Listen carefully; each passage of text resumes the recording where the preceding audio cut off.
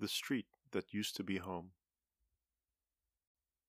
Years ago, I called this street part of home. Now it seems small and narrow.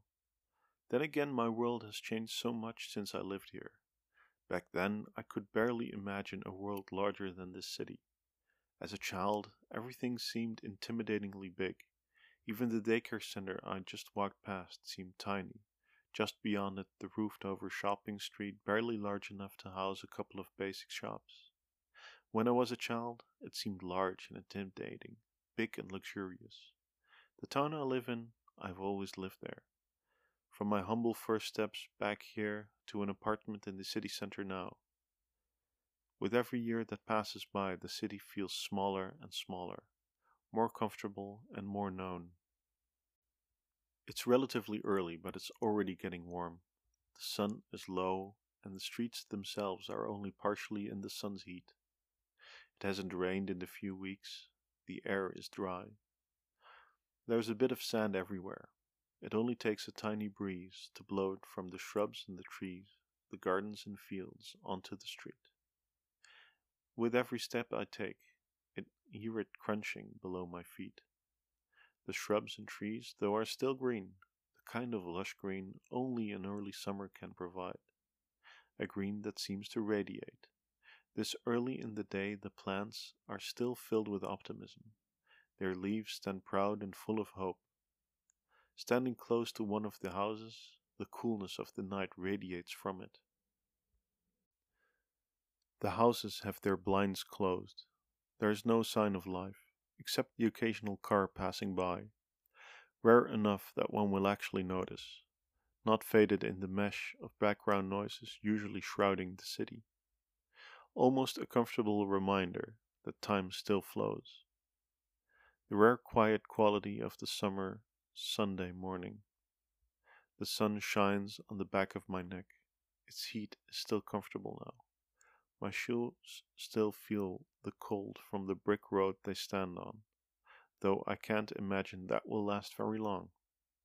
It's easy to see how fast the sun moves. The lines of the road visibly shift and the view widens. The sky is gradually turning into a deep, dark blue. The air is still fresh and it feels vibrant. The first signs of life appear. Birds are scuttling between the bushes, searching for a breakfast of early bird insects. Life starts up. There's a bench. I must have sat there 1,000 times already. From when I was playing with kids in the street, when a child came over to play from school, my first kiss, and also the first time it felt narrow and I started to doubt whether I felt at home at all here. Now I sit here again as more and more memories flood back into my mind. Though I might sit here to reminisce, this view on all these front doors, it feels voyeuristic. Watching how others wake up, men and women in their pajamas, opening the blinds. Some entirely, some just the top part, some with wet fresh hair out of the shower, some with hair going every which way. Stoves go on to cook an egg, make tea, and various smells spread around. Coffee, fruit, fresh bread. It's starting to warm up in the sun, and although I find some comfort in the shade of a tree, it only partially covers the bench. As the morning progresses, I see the shade shrink. Doors start to open and people come out. Some go out to exercise and some variations of sport clothes pass by. Many notice the curiosity of my presence. Some people respond in various ways, from a friendly nod to a filthy look, sometimes entirely apathetical. I just look back with a friendly smile. Most, though, don't even notice I'm there. The shades open entirely. I stretch my legs and walk a circle. In a style common in the Netherlands, I can see through the houses the garden. Almost all are bright green patches of grass. Some are paved over, overwhelmingly grey. A rare few are filled with plants. I find my way back to the bench as the people that left to sport gradually return. Some freshly showered, others still sweaty. They head back inside. The people move in waves. At the crescent there's a brief but constant clapping of doors. As the morning progresses, the same harmony reappears as the car doors open and close, and garage doors and bicycles are moved around. People leave as the streets return back to silence. This time, the constant noise of the cars are a source of heightening sense of alert. While visually the calm of the morning seems to have returned, the noises change the mood. The birds are quieting down as they're approaching noon. The optimism of the morning is nowhere to be found. The leaves are hanging, the sun's heat is unrelenting, no cloud in sight. Only the trees and their static shadows are an option for reprieve. I lean against one of the trees, but regardless, beads of sweat form on my head. Over the constant background noises the cars provide, the sound of insects can barely be made out. Impossible to say where they come from or what they are trying to say. The heat is simply disorienting. I struggle to think. Though soon enough we're sliding into the afternoon. The sun relents a bit and the shade grows longer again. I walk around again. I put my hand on one of the houses. It feels warm, but it doesn't hurt just yet, although it's uncomfortable enough to let go quickly of. I notice the air no longer feels fresh.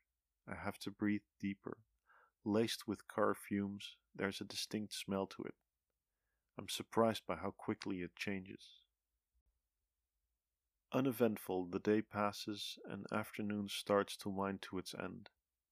Cars and bicycles arrive back at the houses and everyone gets out, tired by the day's impressions and activities. There's a sloppiness to the way the doors open and shut, the sound no longer crisp and sharp. Again, stoves turn on. And this time a cacophony of herbs and spices, and the smell attacks my nostrils. Each one more pronounced than the other. The air is thick with it. Small plays play out in each of the houses, a pace and movement, setting of tables, complicated looks, a sense of exhaustion. There's a rhythm to the movement. Some houses move with a pleasant cadence, a smooth rhythm. Others are acute, sharp, uncoordinated.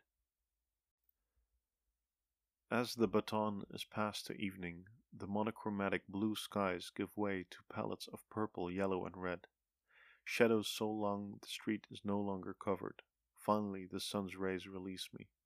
For a moment I feel cold, but pleasantly so. As the evening progresses, everything radiates. Houses still feel warm to the touch. The plants seem to slowly recover. Lights turn on as the evening rituals proceed. Life continues at the dinner table and sometimes it moves to the couch. As the evening progresses, some of the lights are slowly turned off and over time all the blinds close again. The streets are still busy, cars still providing their constant anxiety. As the last blinds close over the last rays of the sun, it's time to go home again, to another home. I hope you enjoyed this narration. For more stories or other information, please visit carliswriting.wordpress.com. That is Carl with a K, iswriting.wordpress.com. Thank you and have a nice day.